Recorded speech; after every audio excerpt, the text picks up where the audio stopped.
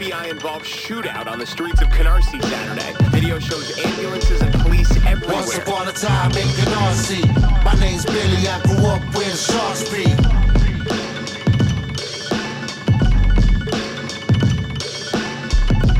Once upon a time in Canarsie, my name's Billy, I grew up where the sharks be.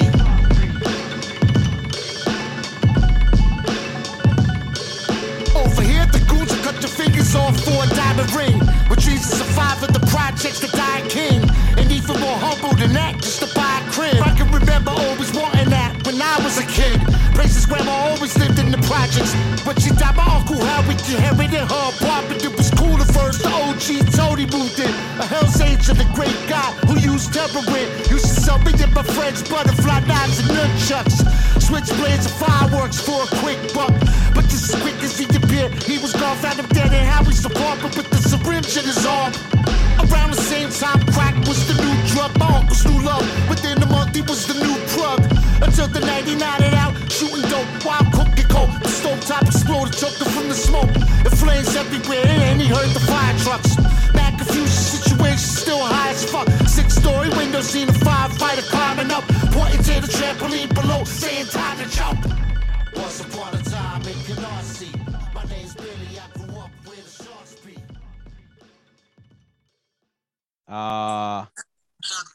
Yeah, yo, we were just talking about that new Jordan Peele movie. I don't know if you give a fuck about him at all. Yeah, it's pretty interesting. Yeah. Any interest in watching the movie Nope? I do actually. My girl was kind of talking about it. I didn't know what she was talking about at first.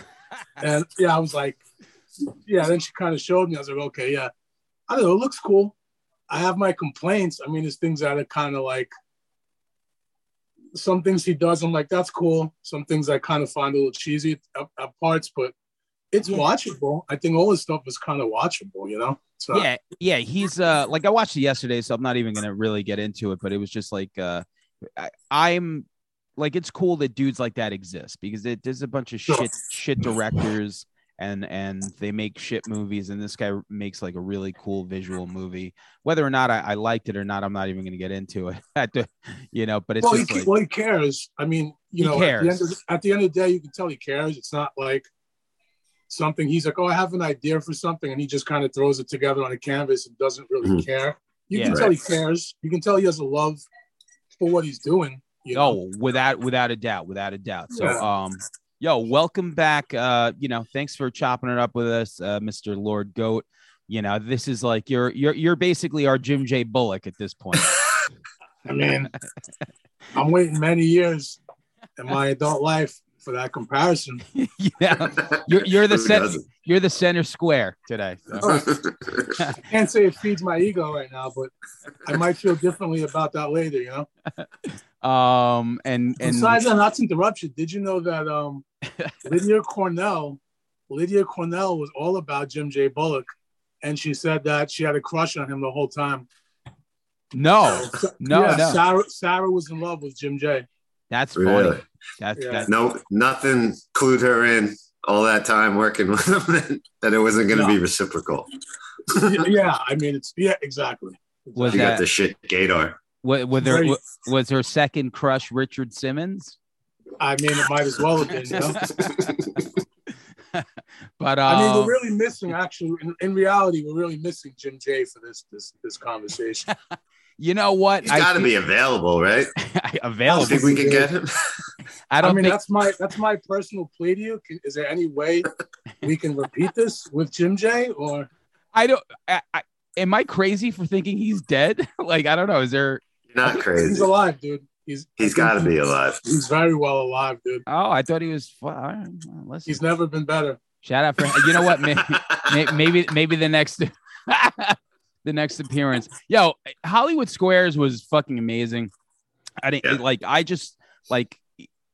was just chock full of like the most C-level like celebrities ever that were just like, it was just so ridiculous. And the worst jokes, like the most hack jokes, like Bruce Valanche writing jokes for everybody. But look at the Match Game. When you look at garbage like that, and all like just in general, like 70s, like either talk shows or game shows, it's all garbage. Like the third level garbage personalities were amazing. Like, Phyllis Diller wannabes. Hell yeah. And, The match game. Charles Nelson Riley.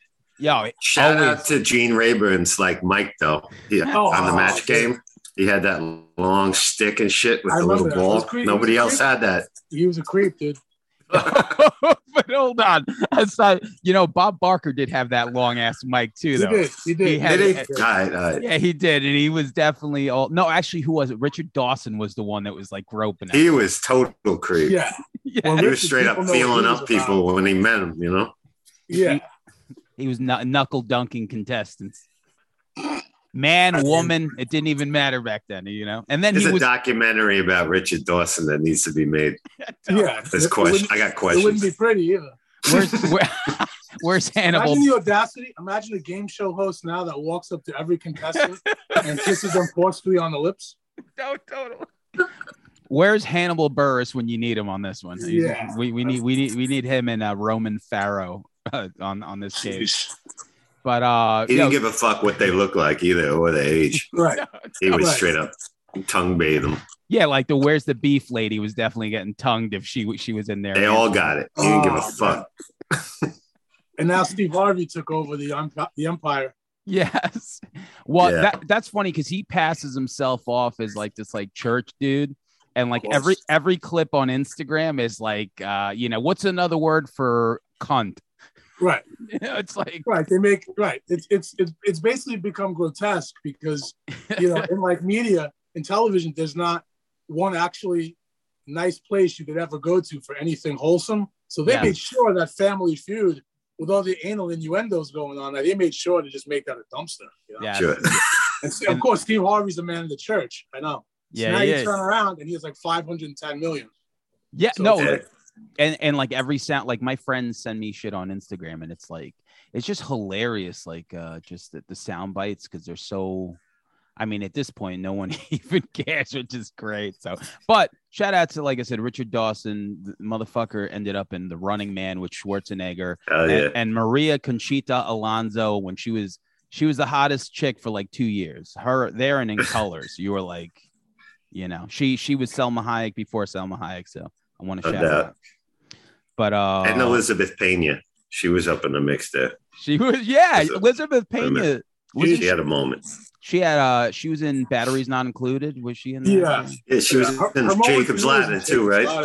Her mother what? Jacob's Ladder. She had a moment there. Elizabeth Pena. Yeah, we were talking about celebrity crushes on another episode. I think she definitely would have gotten it for sure.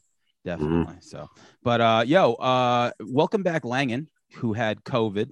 Are you feeling good? The best COVID. Yeah, I did the best.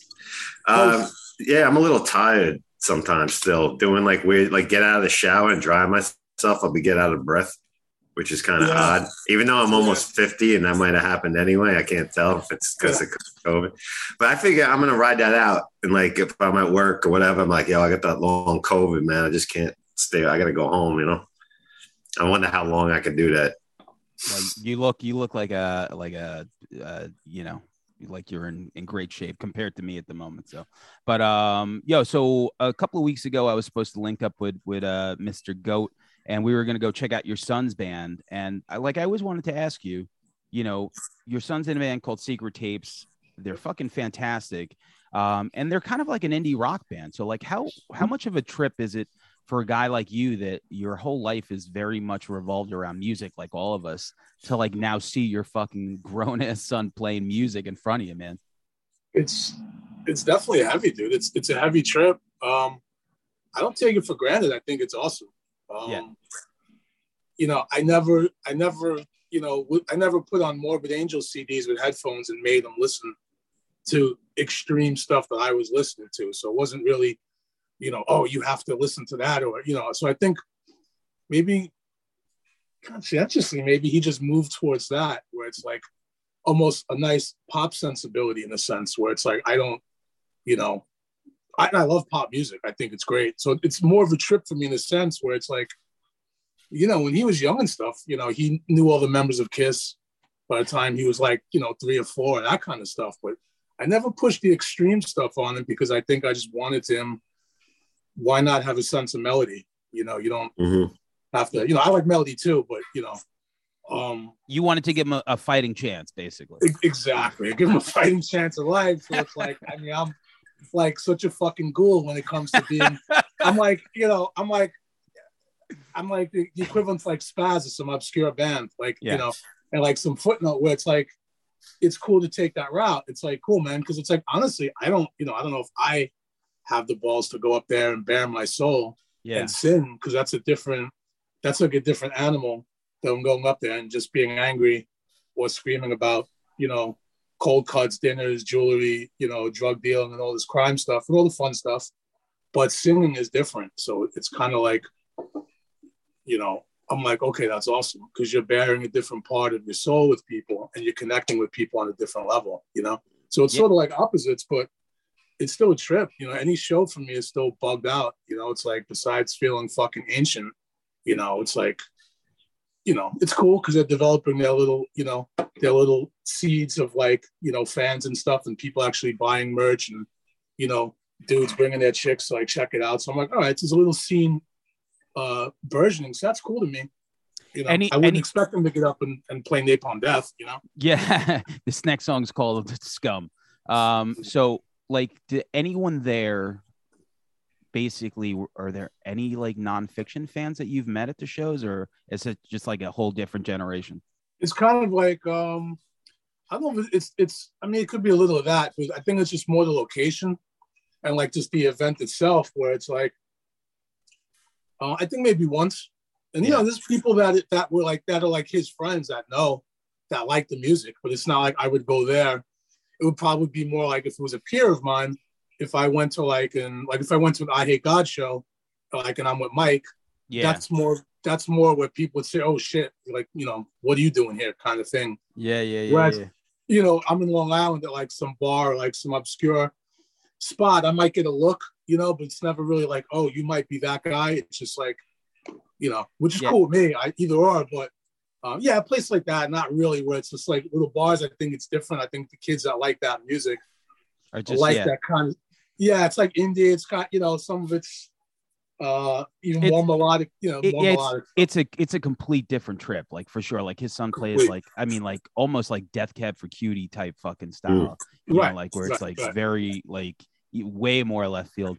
But man, that's a trip. I shout out to his band, and hopefully actually we'll play a show together soon. So, but listen. We were talking and you told me about the stadium tour, and we all kind of agree that Poison seems to be the band that's mopping up the floor with everyone. I mean, Joan Jett does her thing. Def Leppard has on and off. I haven't seen any clips of Def Leppard. Yeah, I have. It's okay. It's not like it's not bad, but for some reason, just are they churning out? Are they playing the hits though? Because I know they got a new record out. Are they doing that thing? They're playing the hits. Shoving that down their throats. If you want to call it playing, but they're there. I think with the stadium thing, I think like Sam was saying, but I think I might be just too like forceful about what I think is right and wrong with these situations because it's a circus out there, dude, and like the shit I've seen is hilarious.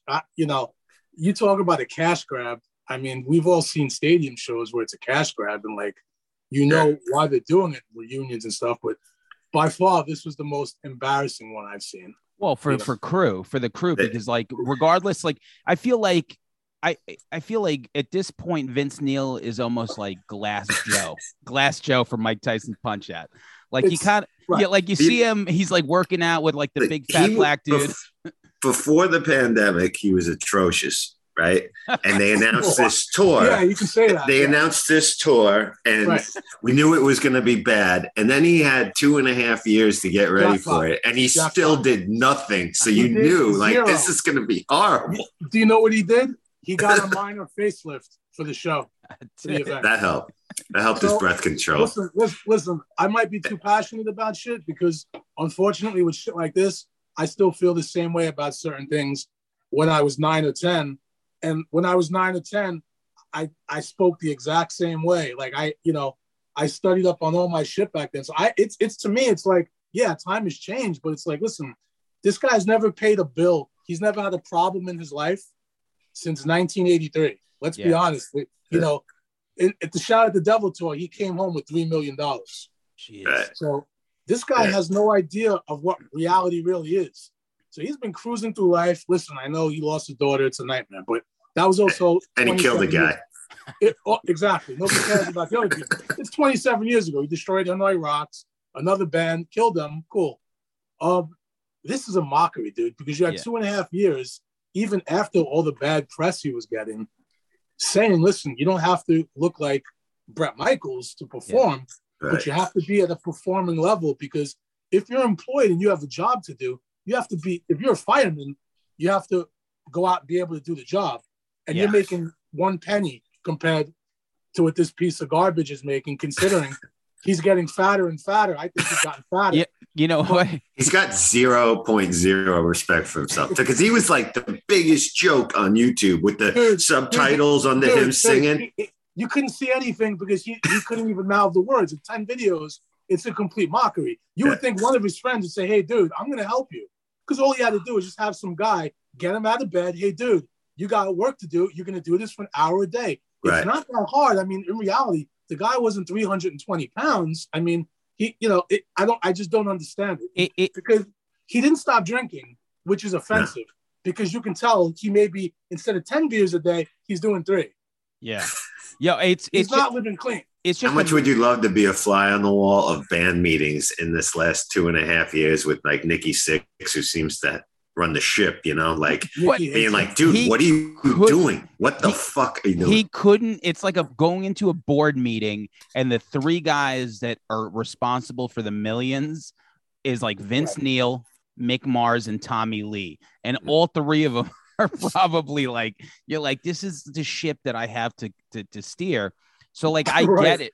You know, Mars is probably, what am I doing? Like, what am I doing? Look at this broke down, disgraceful ship. Okay, Mick Mars is 75. He can't even hold the guitar. Yeah. Mick's not even playing rhythm on most of those tracks. What Mick is doing, I noticed, is he's nailing his solos, which is great. But he's not playing rhythm. Yeah. Nicky has never looked more miserable in his life. Yeah. It's like even like 07, 06, all of that, he was faking it, but he was doing really good. This guy now, he's not even hiding the misery. Like this guy Tommy breaks 10 ribs. I know. Yes. Out of nowhere because he couldn't perform a full set. What was the story that came out with that he fell down the stairs? Is that what they went with? Yeah, he fell down the stairs. Like, I thought he was trying to suck his own dick. Got ripped. That's what I thought, that he removed them. You know, and then he might not have to remove that many ribs. Well, he's used to that, yeah.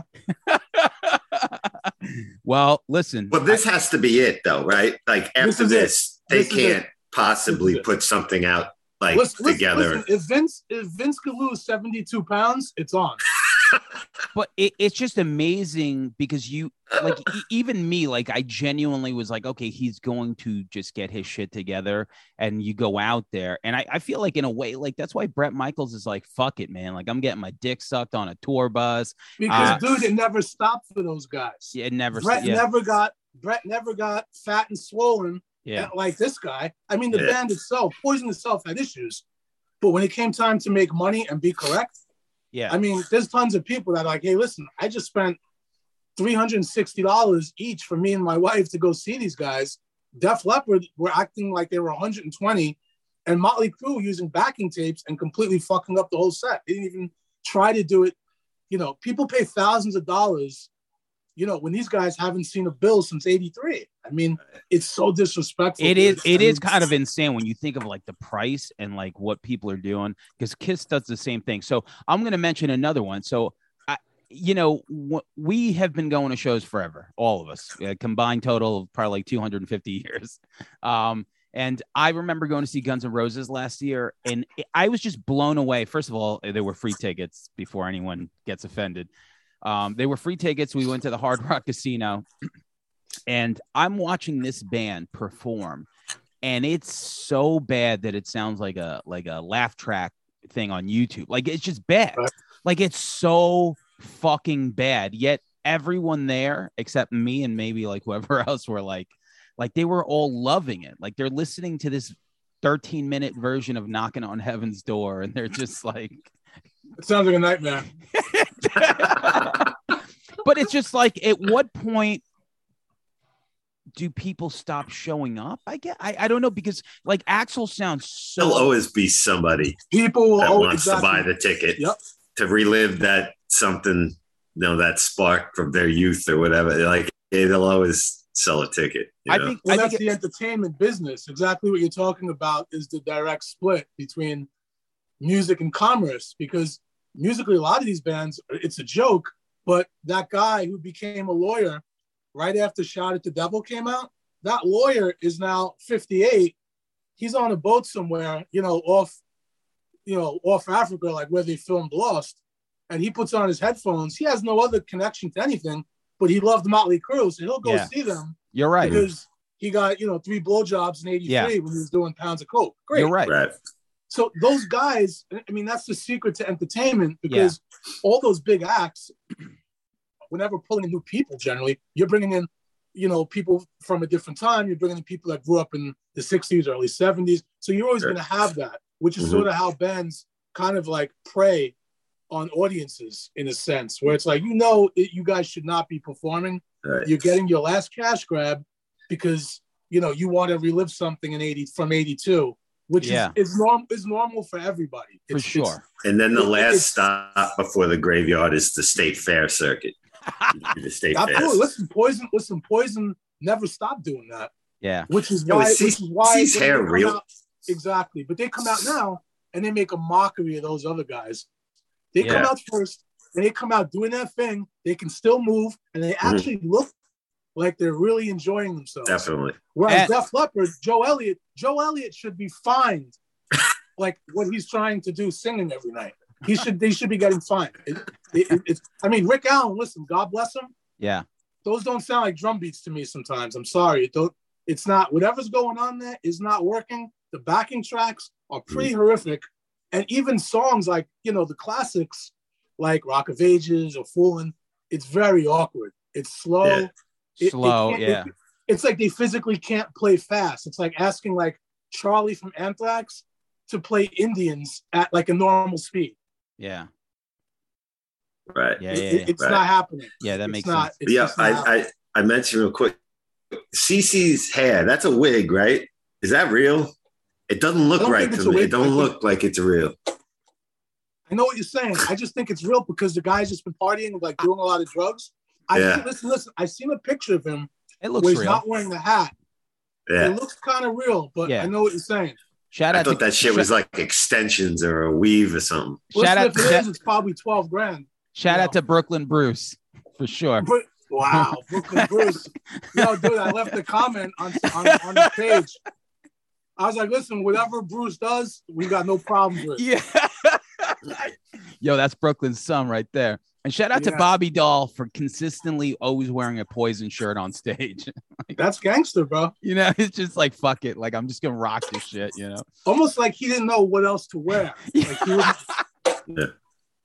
But model it. So in the lyric, it's always, like, listen, I've heard the song Rock Stars from Nonfiction a zillion times, but it is the line is like Tommy Lee called, he said the coke's arriving at 6. Is that the line? Yeah. Perfect. Yeah, I love that. So what do you remember about making that Rockstar video? Because it was like in the heart of New York, man. You had everyone from like Q Unique to like Beat Nuts, like everyone was in that video, and of course like Premiere, man. So like, what was like a memory you have to attach to that video?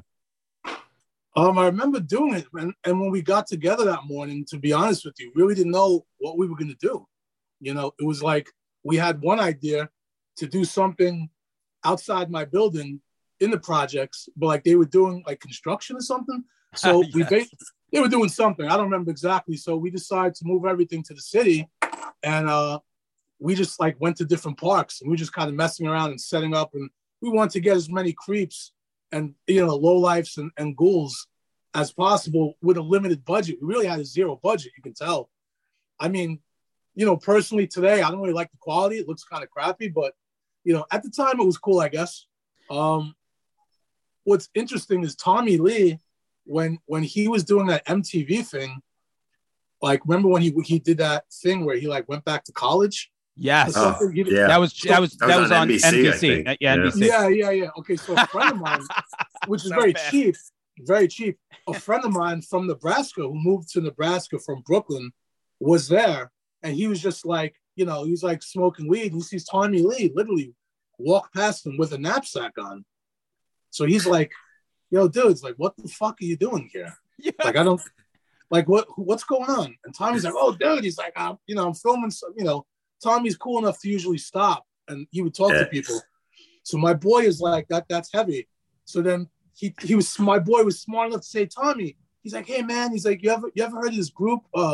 And he was smart enough to say this rap metal group, which kind of made him yes. They're called Nonfiction. And one of those guys mentioned you in the song. He's like, "Really, dude?" He's like, "Yo, I've heard of them, but it's familiar, but I haven't heard the song, but I've heard the name." He's like, "Oh, it's sick, dude." So he claims he knew who we were. But That is so cool, man. yeah. So I was sick, but man. I mean, it would have been nice to get Tommy that package of white, Yeah, you should have. Yeah, totally, man. That guy could have been his plug out there for sure.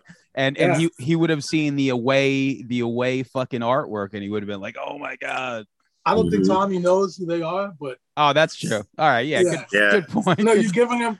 I see where you're going, but I think you're giving him way too much credit. I don't think Tommy recognizes the Poison logo. Yeah. Probably not at this point. Only- Speaking of away and Voivod, Only the what do you methods think of of the mayhem. new Voivod record that came out this year? I gotta ask you. It's pretty sick. It's pretty It sick. is, right? It's Yeah. pretty sick. I like when they go back to the old stuff and they got that guy. He's not new anymore, but that guy really pays a lot of respect to Piggy and like Piggy Styles. When he writes songs in that vein, it sounds good. Sick. Yeah, it's good. Yeah. I like it too. What about? And you got a. Oh, I'm sorry. Go ahead. Oh yeah, I was just gonna like bring up like the Pantera reunion and what we think about it. Me personally, like, listen, I know like Pantera get a lot of shit sometimes because they are a pretty easy target for a lot of things. But when I hear when I hear Vulgar Display of Power and I hear Southern Trendkill, those records are pretty fucking heavy. So I mean, me personally, like, I don't want to see Rex and fucking Phil do a Pantera set. I just don't, because it's not going to be what I remember it being. But I get it. Like, if you want to do, it's like if any one of us had a band and it was just like me and some other dude that are left, like, it's like, if I want to do a band, I'm gonna fucking do a band. And you have two options: go or don't go. So what do you think? I mean, I don't know. I mean, I feel a bunch of different ways, but mainly the first thing that sticks out to me is it's really disrespectful. It's disrespectful to me because it's not like the group, just broke apart because some asshole singer wanted royalties, or the singer was in a situation where, like, let's not, he helped in getting his guitar player assassinated. He was part and parcel in putting the word out. When you see that dude, hit him. There's a hit out for this dude on the streets. So when you put a hit out on the streets for your singer, it's not going to come back good because you sold 3 million copies. When you sell 3 million copies of a record, you're now dealing with the psychology of America and just actual strangers. You're in the mind's eye. You're right in there. You're right in the cut. So the fact that he did that, which was shocking to me, because I saw the issue of Metal Hammer. He did that in, So this guy gets assassinated. His poor brother has to watch that. Yeah, that's a heavy shit. And this guy lived another 6 years, kind of floating by, suicidal. This guy didn't even want to live. This guy, Vinny, was a multi-millionaire and didn't give a shit about his money. He wasn't into strippers anymore or sex. He was done and dead a long time ago. Yeah. So now these two brothers are dead. And somebody wants to go out and work and do that because they could each make $800,000. I mean, I find it extremely grotesque. Me personally, because I'm also not a fan of the players. involved because one guy that's involved is a drummer that can't play anymore. You think so? Yeah, I know he can't Charlie? play anymore. Yeah. Charlie's finished. Yeah. He can't play Anthrax songs. So if you can't play Anthrax songs at full tempo using both of your feet without a trigger, how are you going to play Pantera songs with a smile and then want to collect that $1 million paycheck because Anthrax is finished? You know, Zach's been a mummy for years. Zach will, you know, God bless him, but, you know, no offense, the alcohol kind of like wasted him a bit, you know. So you're thinking you want to do a Pantera reunion. It's like, I mean, listen, you know, I hate to be Mr. Negative, but I might not be the guy to ask about.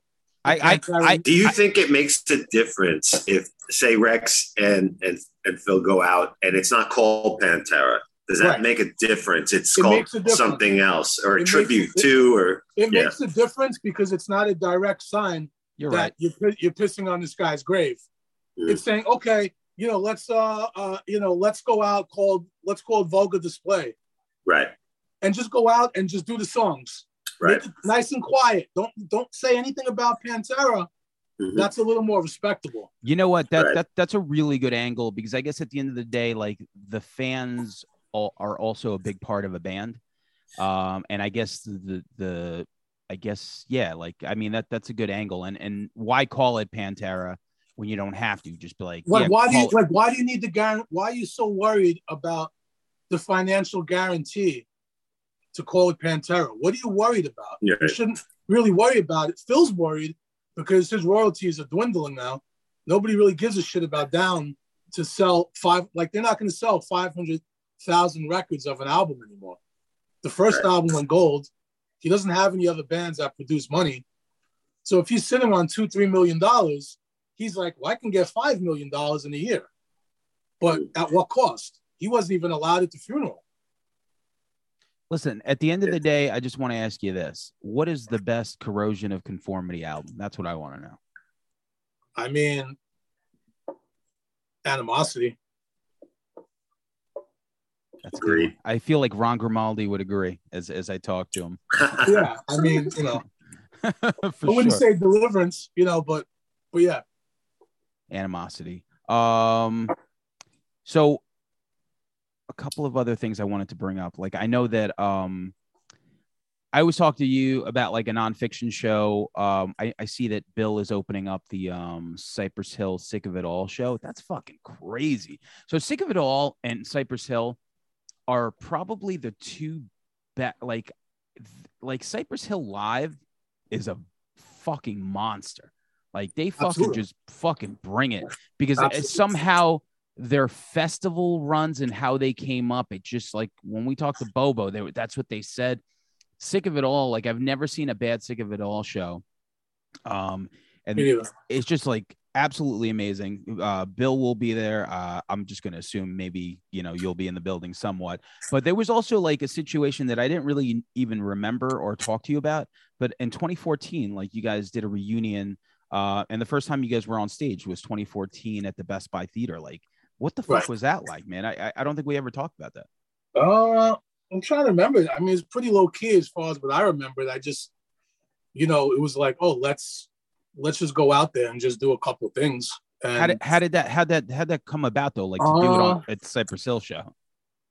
It just kind of made sense, you know, because I think at that time we were trying to figure out what we were going to do with the group. And, you know, me and Bill, we'd been cool, you know, for a while before that. So it's like, why not go out there? Just, you know, even it's like, you know, people going to talk and people still talk and people going to think what they want and blah, blah, blah.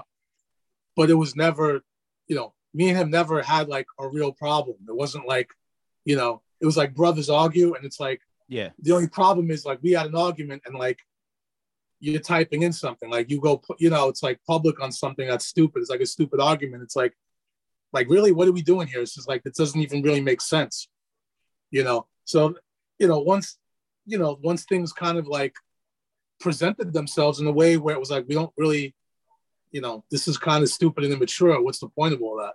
You know? And then Cypress, we just connected and everything was fine. So we basically just went out there and just kind of killed it. It was a weird show. Everybody, by the time we got out there, everybody was so stoned. I mean, people were just dilapidated, where it's kind of like Yeah. Like we hear people like into it, but certain people had no idea really how to really ingest that it was an actual reunion. Yeah. Without saying it, it's without even, you coming out with gloves on and you're doing songs that people haven't seen ever. Yeah. They've never seen it ever. So it was cool. Definitely some creeps. And what about like the disconnect too? Because like like being in a band or a hip hop group, like when you play such a big like venue like that, like does it seem sometimes like you're just kind of like rapping and everyone's just like staring at you as opposed to like SOBs or some shit where the crowd gets a little live? Like, yeah, I mean, big shows like that, it's almost like festivals where if like you do a festival and someone's like, oh, there's 14,000 people. Like it's a sea of people. You don't really feel like you're kind of communicating to anybody. So to be screaming, you just feel like you're kind of screaming at yourself in the closet. It just doesn't feel real sometimes. Where it's like me personally, like I love shows and genres of all kinds. Hip hop performances for me, it's not the same as like seeing Obituary or like Sleeper. It's cool. Even my favorite artists, it's like, yeah, you're right. I'm not always the biggest fan. So I feel like, okay, yeah, we're kind of rapping on stage. Hopefully you guys like it all, if people are into it. Yeah, so sometimes I'm like, I don't quite get it. Because it's even for me personally, hip hop for me is better on the actual piece of it's better on wax for me than, not all the time. And even when we have good shows, yeah, I don't know. It's a weird thing for me, Yeah, for sure. Even when we have good shows, it's a little odd. Langan, I cut you off. No. It's fine. But actually, on another note, speaking of Bill and your hat, Canarsie there, you got some great features coming up this year. And that Once Upon a Time in Canarsie, is that part of like a full length coming up? Or what's going on with it? That was the first single from his album, called Billy. Which is just, it's a funny title to me. It's humorous. I don't know why. I think 'cause I know him for so many years. Right. It's like it kind of takes me back to like us eating like cheap cold cut sandwiches in the projects, and his mom would be screaming his name, like and he would just be like, "Hey, I hear you. Just like, can you just leave us alone?" You're like, "I'm eating." Yeah. And 2 seconds later, she's screaming that name at him. So when I see that as part of the project, I'm just constantly, it kind of takes me to that. Yeah.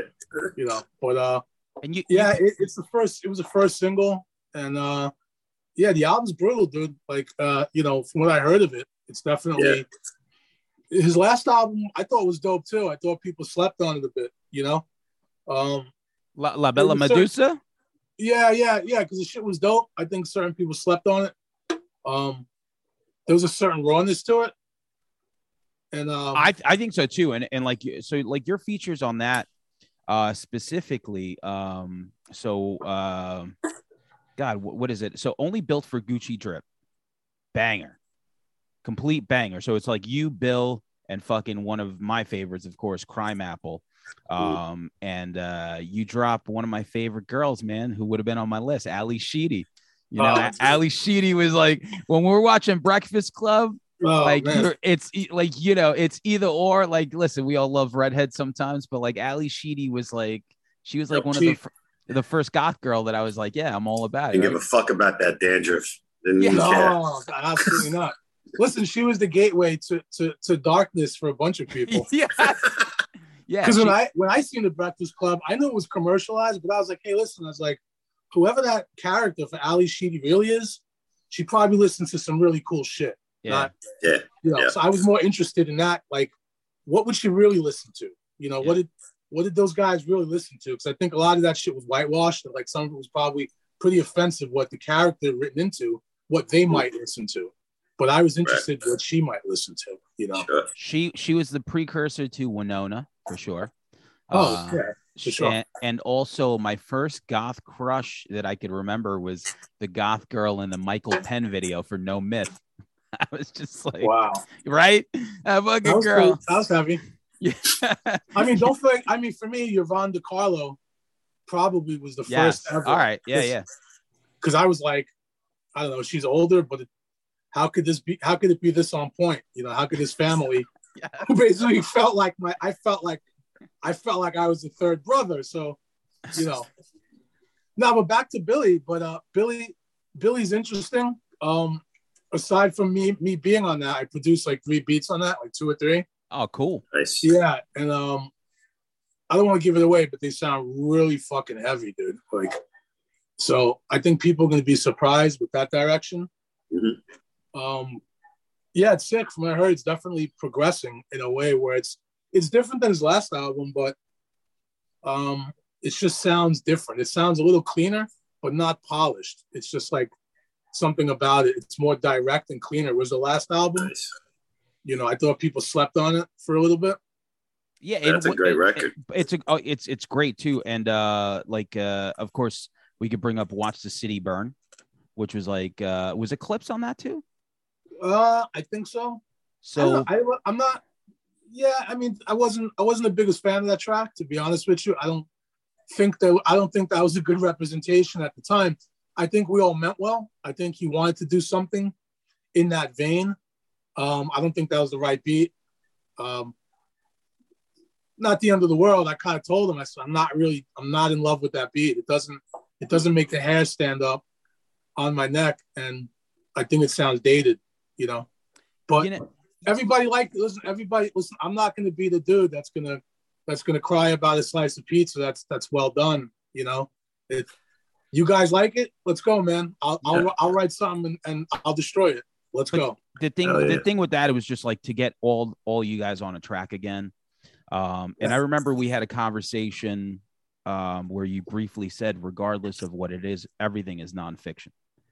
You know, it's like whether it's like you and Bill or like Bill and Sabak, Eclipse, whatever, like regardless of what it is, it's just like under the same umbrella. And when you broke it down like that to me, I was like, oh, like, yeah, you're right, I guess, for a fan like me. Well, I mean, I'd like people to listen to the stuff we do, even the stuff I've been doing with him for the last 2 or 3 albums.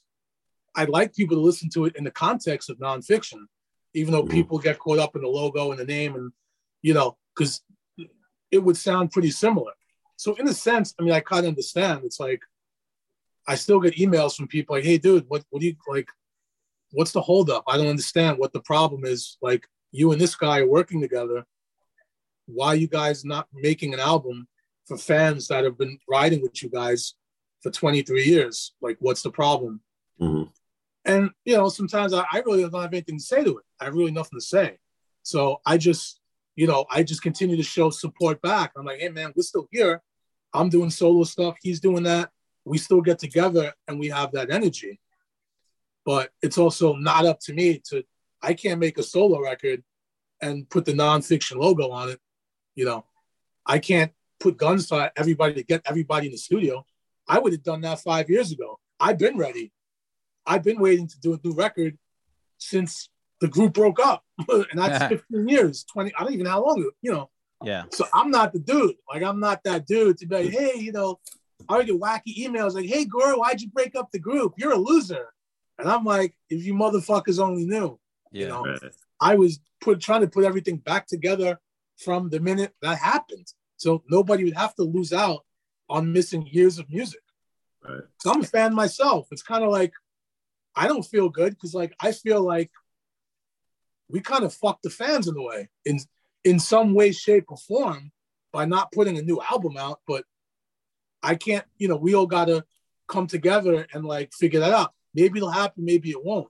Yeah. But I'm not that guy, you know? No, but I mean, like, you guys are still working, and like, so once upon a time in Canarsie, like a friend of, like, so my girlfriend's like brother-in-law like grew up over there. He like knows Riz and all them dudes. And like I sent him the song because he lives in Arizona, and he fucking tripped.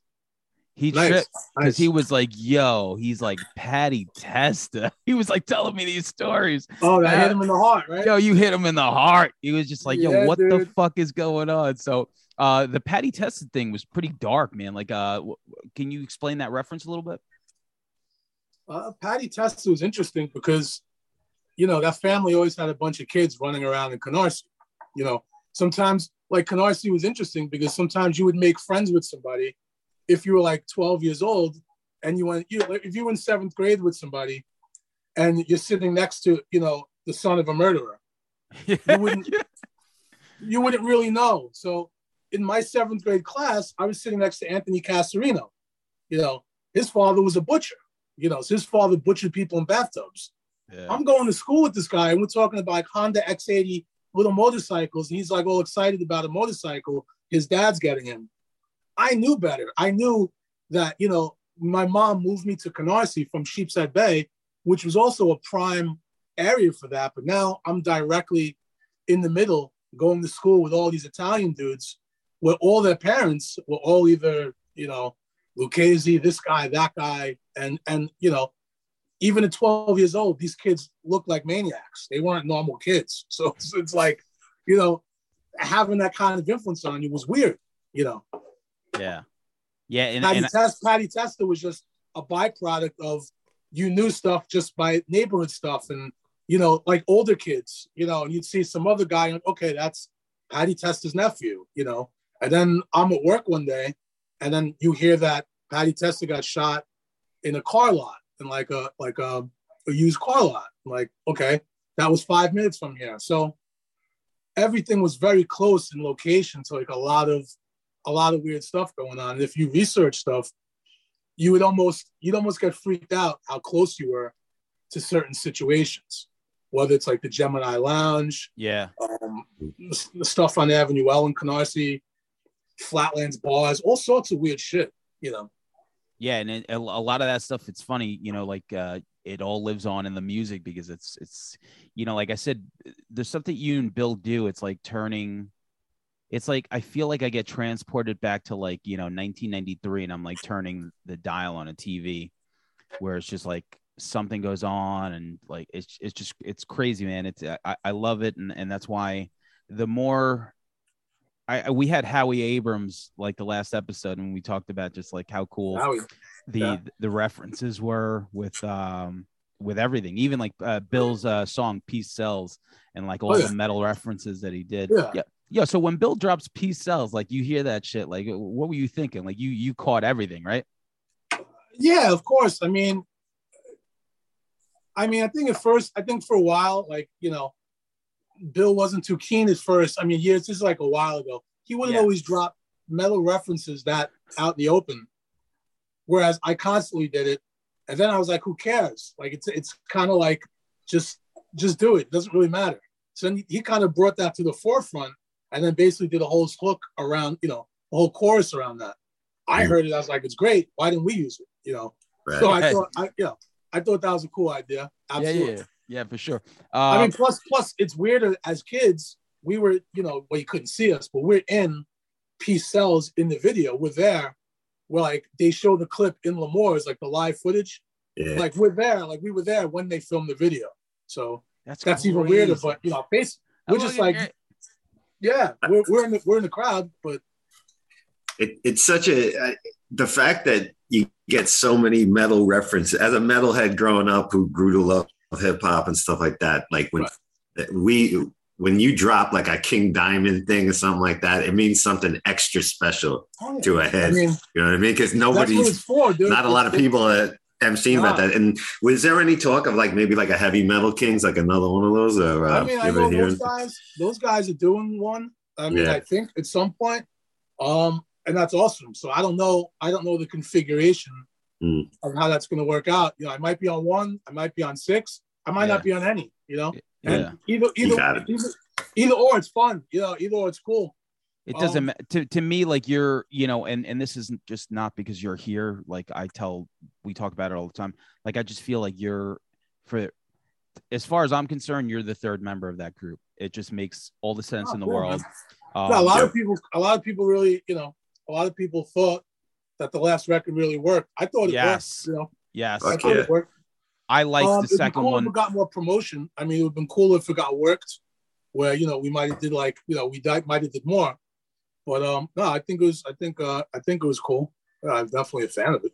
I'm sorry, man. No, go ahead. You had so many features going through. I just wanted to ask, but that C. Lance record, the Undying Flame that you did the feature on, was that Riots by Masked Men? The track Yeah.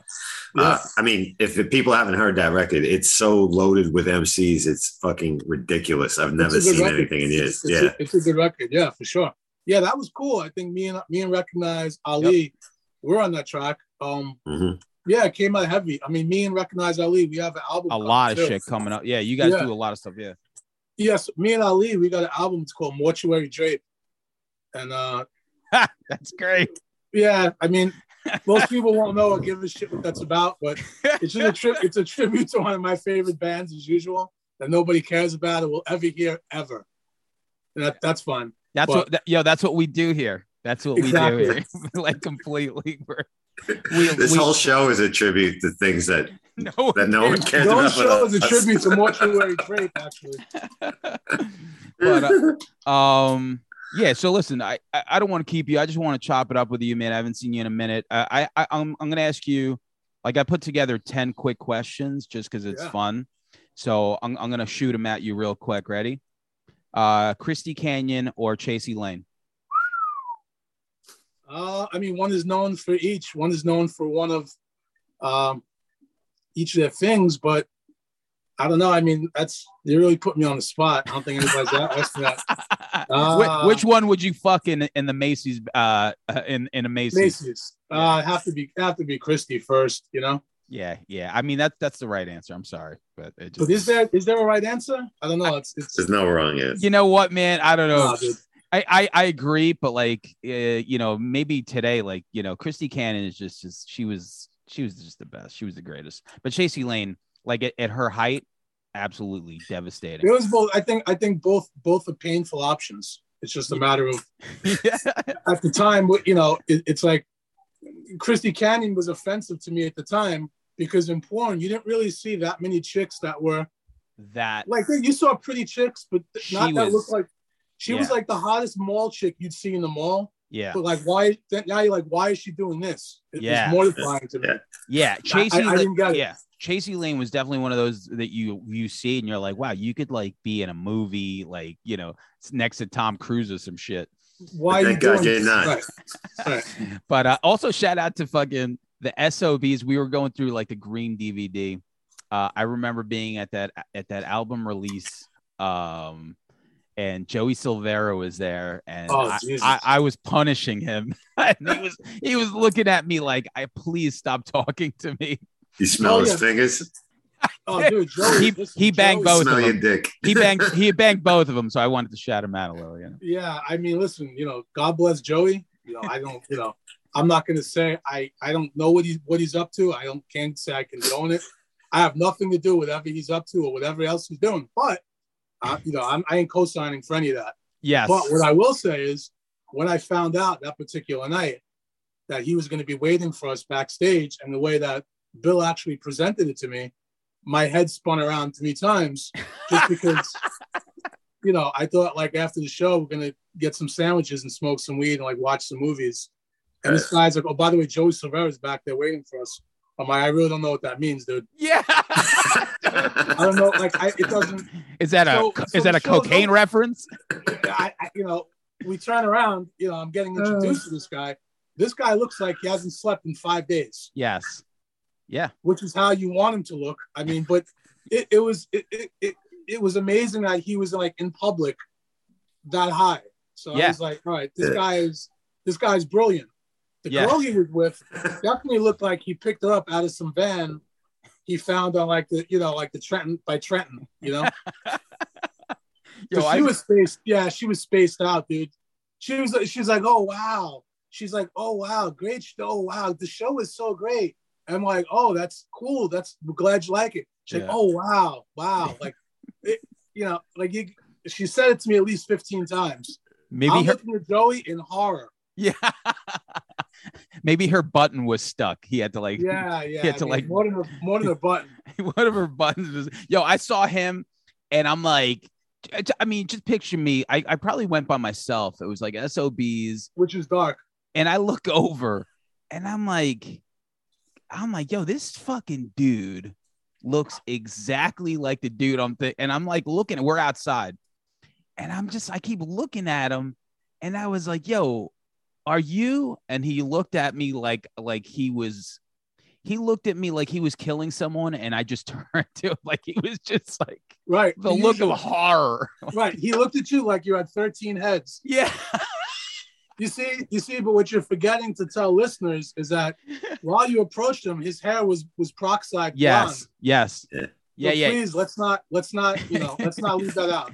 Yes, but to bring it back full circle, the guy did bang Chasey Lane and Chrissy Canyon. So at the end of the day, I don't condone whatever weirdness he might be up to, but his demo is awesome. Oh, his demo, dude! His demo is His demo is for itself. His demo is fire. His demo is horrifying, dude.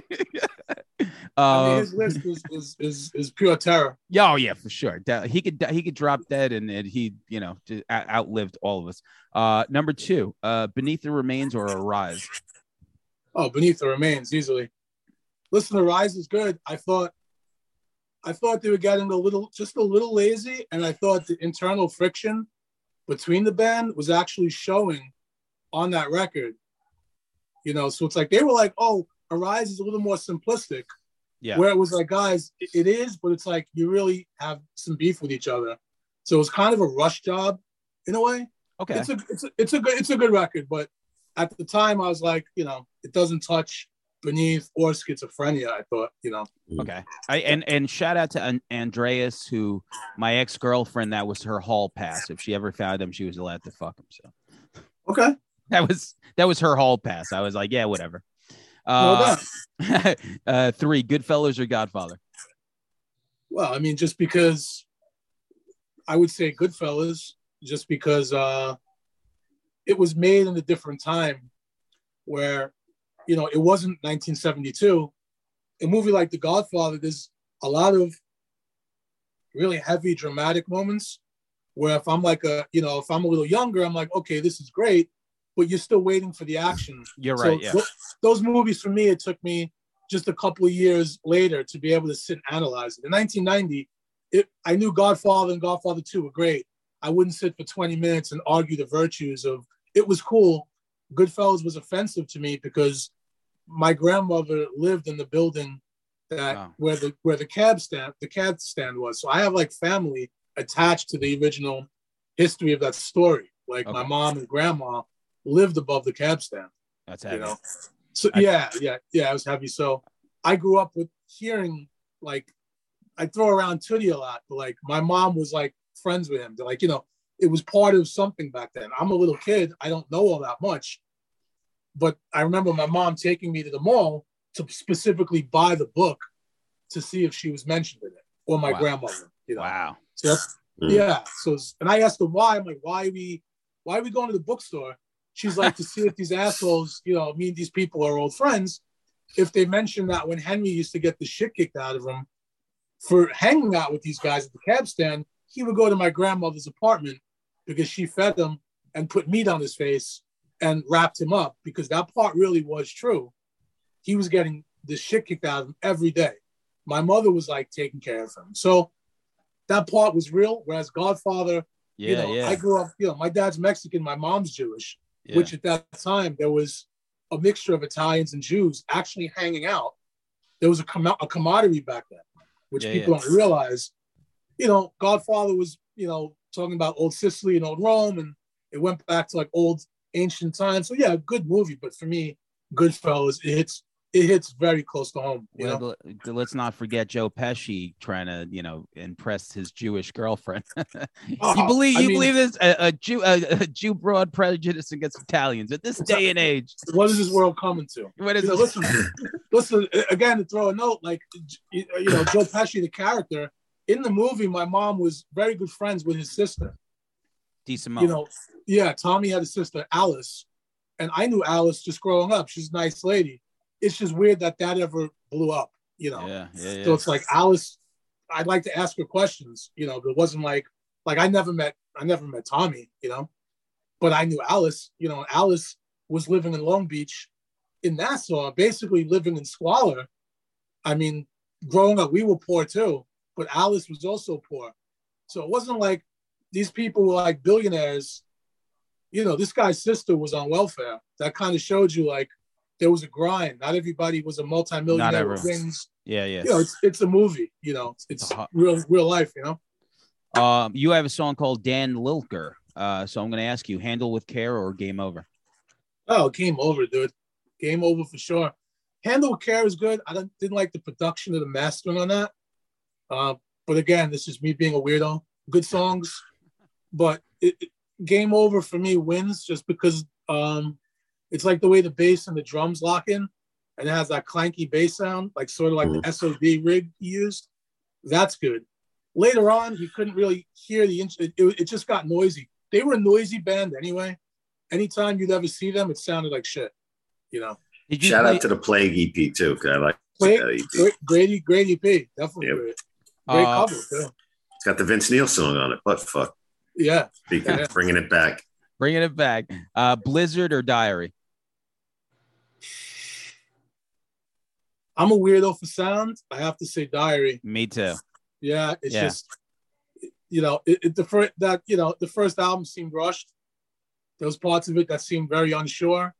If you listen to it with headphones, you can hear quite a few mistakes and edits, which is interesting. Whereas Diary, they had a little bit more of a budget, you know, even though Randy never made a penny.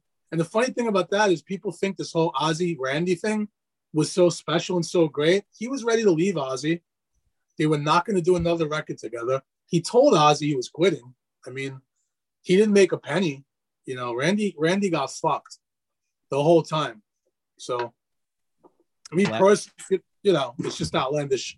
Blabbermouth is masturbating at this episode. That's all I'm going to say. Hey, listen, listen, Boerboy should hire me because I have a history with Boerboy going back to 89. So, Boerboy, if you're fucking watching this, bro, hit me up.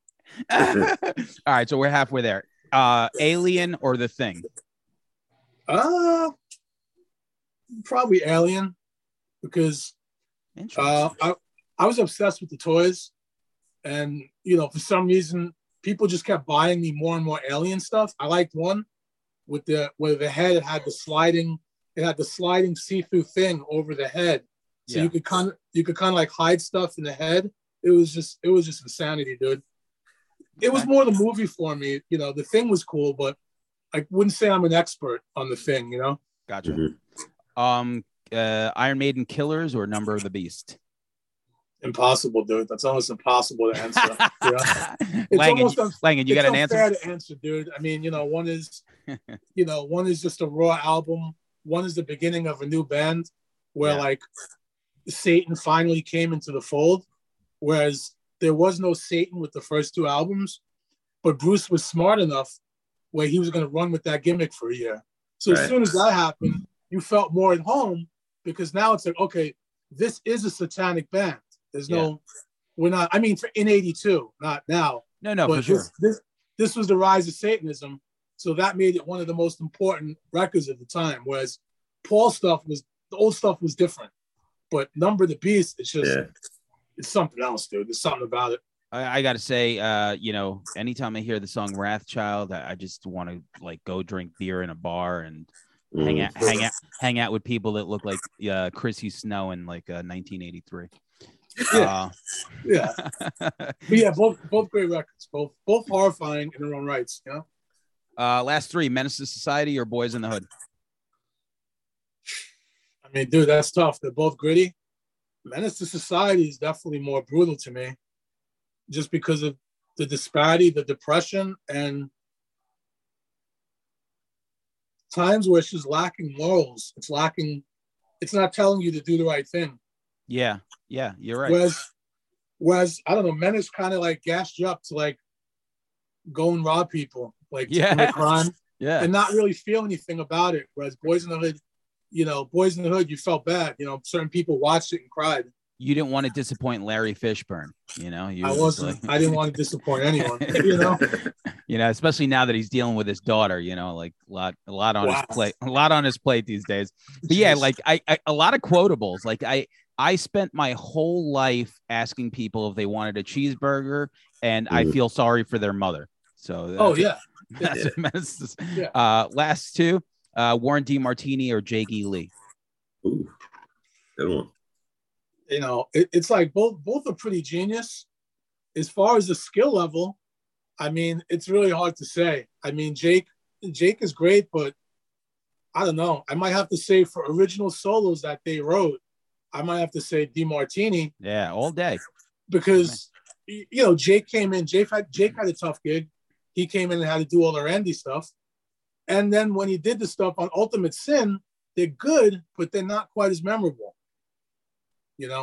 Whereas, this other guy, it was completely different. It's just a different feel. Warren's just a little annoying because he stopped caring after a while. Yeah, Right. And basically disappeared. But skill for skill, I'd say Warren, just based off of what he actually. He had to do a lot of heavy lifting in that band as far as talent too. Yeah, I mean, I love Rat. Don't get me wrong, but like Warren DeMartini was clearly light years the better player than the other guys. Yeah. I mean, the thing is, Jake alone, if you had to like put them in a room, I don't know if like just hooking them up to like stacks and stuff. I don't know if like Warren would like blow him away into the sand. I don't know about that, but on record, he presented himself much cleaner and much more fluent than just like what Jake did. Jake had to like pick up other people's shit and, people like throwing signs in his face, Randy rules, fuck you. And like, all this other stuff, I don't know. I think Jake got sick of Ozzy and getting ripped off. So that's why he didn't want to do more. And, he did Ultimate Sin and still got ripped off. Yeah. I mean, Jake wrote all of Bark at the Moon. And Warren replaced Jake and Mickey Rat, right? Exactly. It's all coming full circle. That's it. It's a full circle, And now Warren is playing like bocce ball with Vito Bratta somewhere in Canarsie. Wow. Yeah, he wants no part of what's going on with the Rat. Yeah, no, listen, Warren. What I heard is the dude has always been super rich. Warren didn't have to. Yeah, Warren didn't have to do music. Like he was a millionaire before the band. Like his family were millionaires. Wow. So that's why they kind of told him, hey man, like his family were giving him advice, like, hey dude, this band's kind of on the way out. Don't sell your soul. There's other stuff to do. So they kind of, what I heard, they kind of reeled him in a bit. So he was the guy with the PA. He was the one. You can say that. You can say that. He probably had the garage they could rehearse in because his parents were rich. He had the David Lee Roth mansion. He had the Roth. Always had a new amp. Yeah. Last question, man. So this is funny for me. I mean, you'll probably hate it, but I Shot Reagan or Black Helicopters. Are you sure that's the last one? Yeah. I sure want to leave off on that note. Yeah. I don't know, man. How about this? What's your favorite verse out of those two? Probably I Shot Reagan, just because I actually had time to write that. Whereas Black Helicopters, for reasons unknown, it's like we changed the beat, then I wrote something different, that then someone else changed the topic. To Black Helicopters, I wrote that verse in 5 minutes, to be honest with you. I didn't sit and think about anything, which is not a problem to do, but it's like I sit and wrote that at a time, not because I was completely rushed. It was just I didn't have anything at the time. Yeah. So I would have wrote something a lot better and different if I actually had the time. Yeah. Whereas with I Shot Reagan, every word is precise, what I exactly wanted to say, at the time. Whereas, Black Helicopters, it's obscure. Some people really didn't know what the fuck I was talking about, sometimes. Listen, but, whatever, man. Yo, thanks for hanging out with us. I got one thing I want to throw in. Because back in 2020, Final Expenses, one of my favorite records of the year, if not my favorite record of the year. Two things I wanted to ask you. Hey, the artwork on that record, where's that from? And do you got anything in the works for another full length coming up soon, hopefully? Definitely a full length. After the Ali stuff, I'm putting together some stuff. Mm-hmm. That's going to be a full length. So for that, absolutely, there's going to be a solo full length. Mm-hmm. Awesome. Final Expenses, I found this guy's artwork online, and I contacted him because there was a certain piece, which was a cover you see. Yeah. And I felt really connected to that when I saw the original picture. So I found out who he was, located him, and found out he lived upstate. And I contacted him and sent him a message. And it was very, very strange because he messaged me back. He was cordial. He was nice. He said, I really don't have the print that you're asking me about, because all I had was a small picture of it. He said, I don't have the print anymore. I said, well, do you know where I can get it? I said, I have no problem paying you for the print, for the work. Can you recreate it like something? I need to really use this piece. It speaks to me. It's the cover for the record. Right. You know, he's like, listen, you have full right to do whatever you want. I don't have the original. I don't even have a copy of that print. So I said, okay, what do I do? Like, how am I? He said, just use what you got. He's like, I honestly, you know, between me and you, I'm going through some shit. I'm going through some stuff I can't even talk about on here. I'm sorry. And it was very ominous, to be honest with you, you know? Right. And that was it. And I was like, all right. I was like, I have your blessing, right? I mean, he's like, yeah, man. He's like, do what you want. And that was it. So whatever, you know, this guy happened to be going through some stuff, and that became the cover. That worked out. Yeah, that worked and out. it worked It's out. great. I mean, It works with the songs. I'd like to get a better, if I could have got a clearer copy of it, that was supposed to work. So the idea was to make it just a little clearer. But when you blow something up to the cover of, like, you know, a record, Sure. you lose quality sometimes. So Right. Cool. Yo, definitely. We'll do dinner soon. Applebee's. we got, you know, Ricky. We have to talk about Ricky Rocket and skateboarding.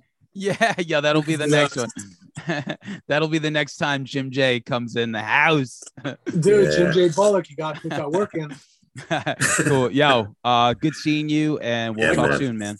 Yeah, good seeing you guys, man. All right, man. Thank you. All right, dude. Anytime. Later. Peace. Red spot builds testament jeans on the block like Joey Ryan blew his brains in the caddy over for thought. Guarino mask cards holding a skateboard in a knot. We all vacant ones. Then whack Patty Tester in the shady lot. Canarciati with the pipe bombs aiming at SWAT. Decepticon shattered Gabby's knees over some Asian pot. Jamaicans with the grenades on lock. Sell you a baby Glock. Somebody wet shot in front of Billy's building oozing. Pop was Cuban, King's Plaza goons all boosting. Floaters at Broadway Junction before hippies and Ubers. 4-pound heroes from Milk Farm. Provolone and prosciutto. Semolina dipping the oil, Takini heavy in suits. Booker robbing bitches for the door knockers. I was up in Lemoore with Speed from Destruction, sipping the vodka. I ran the deli on every sandwich, I made $1. This be the Ganassi kid. Once upon a time in Canarsie, my name's Billy, I grew up where the sharks be.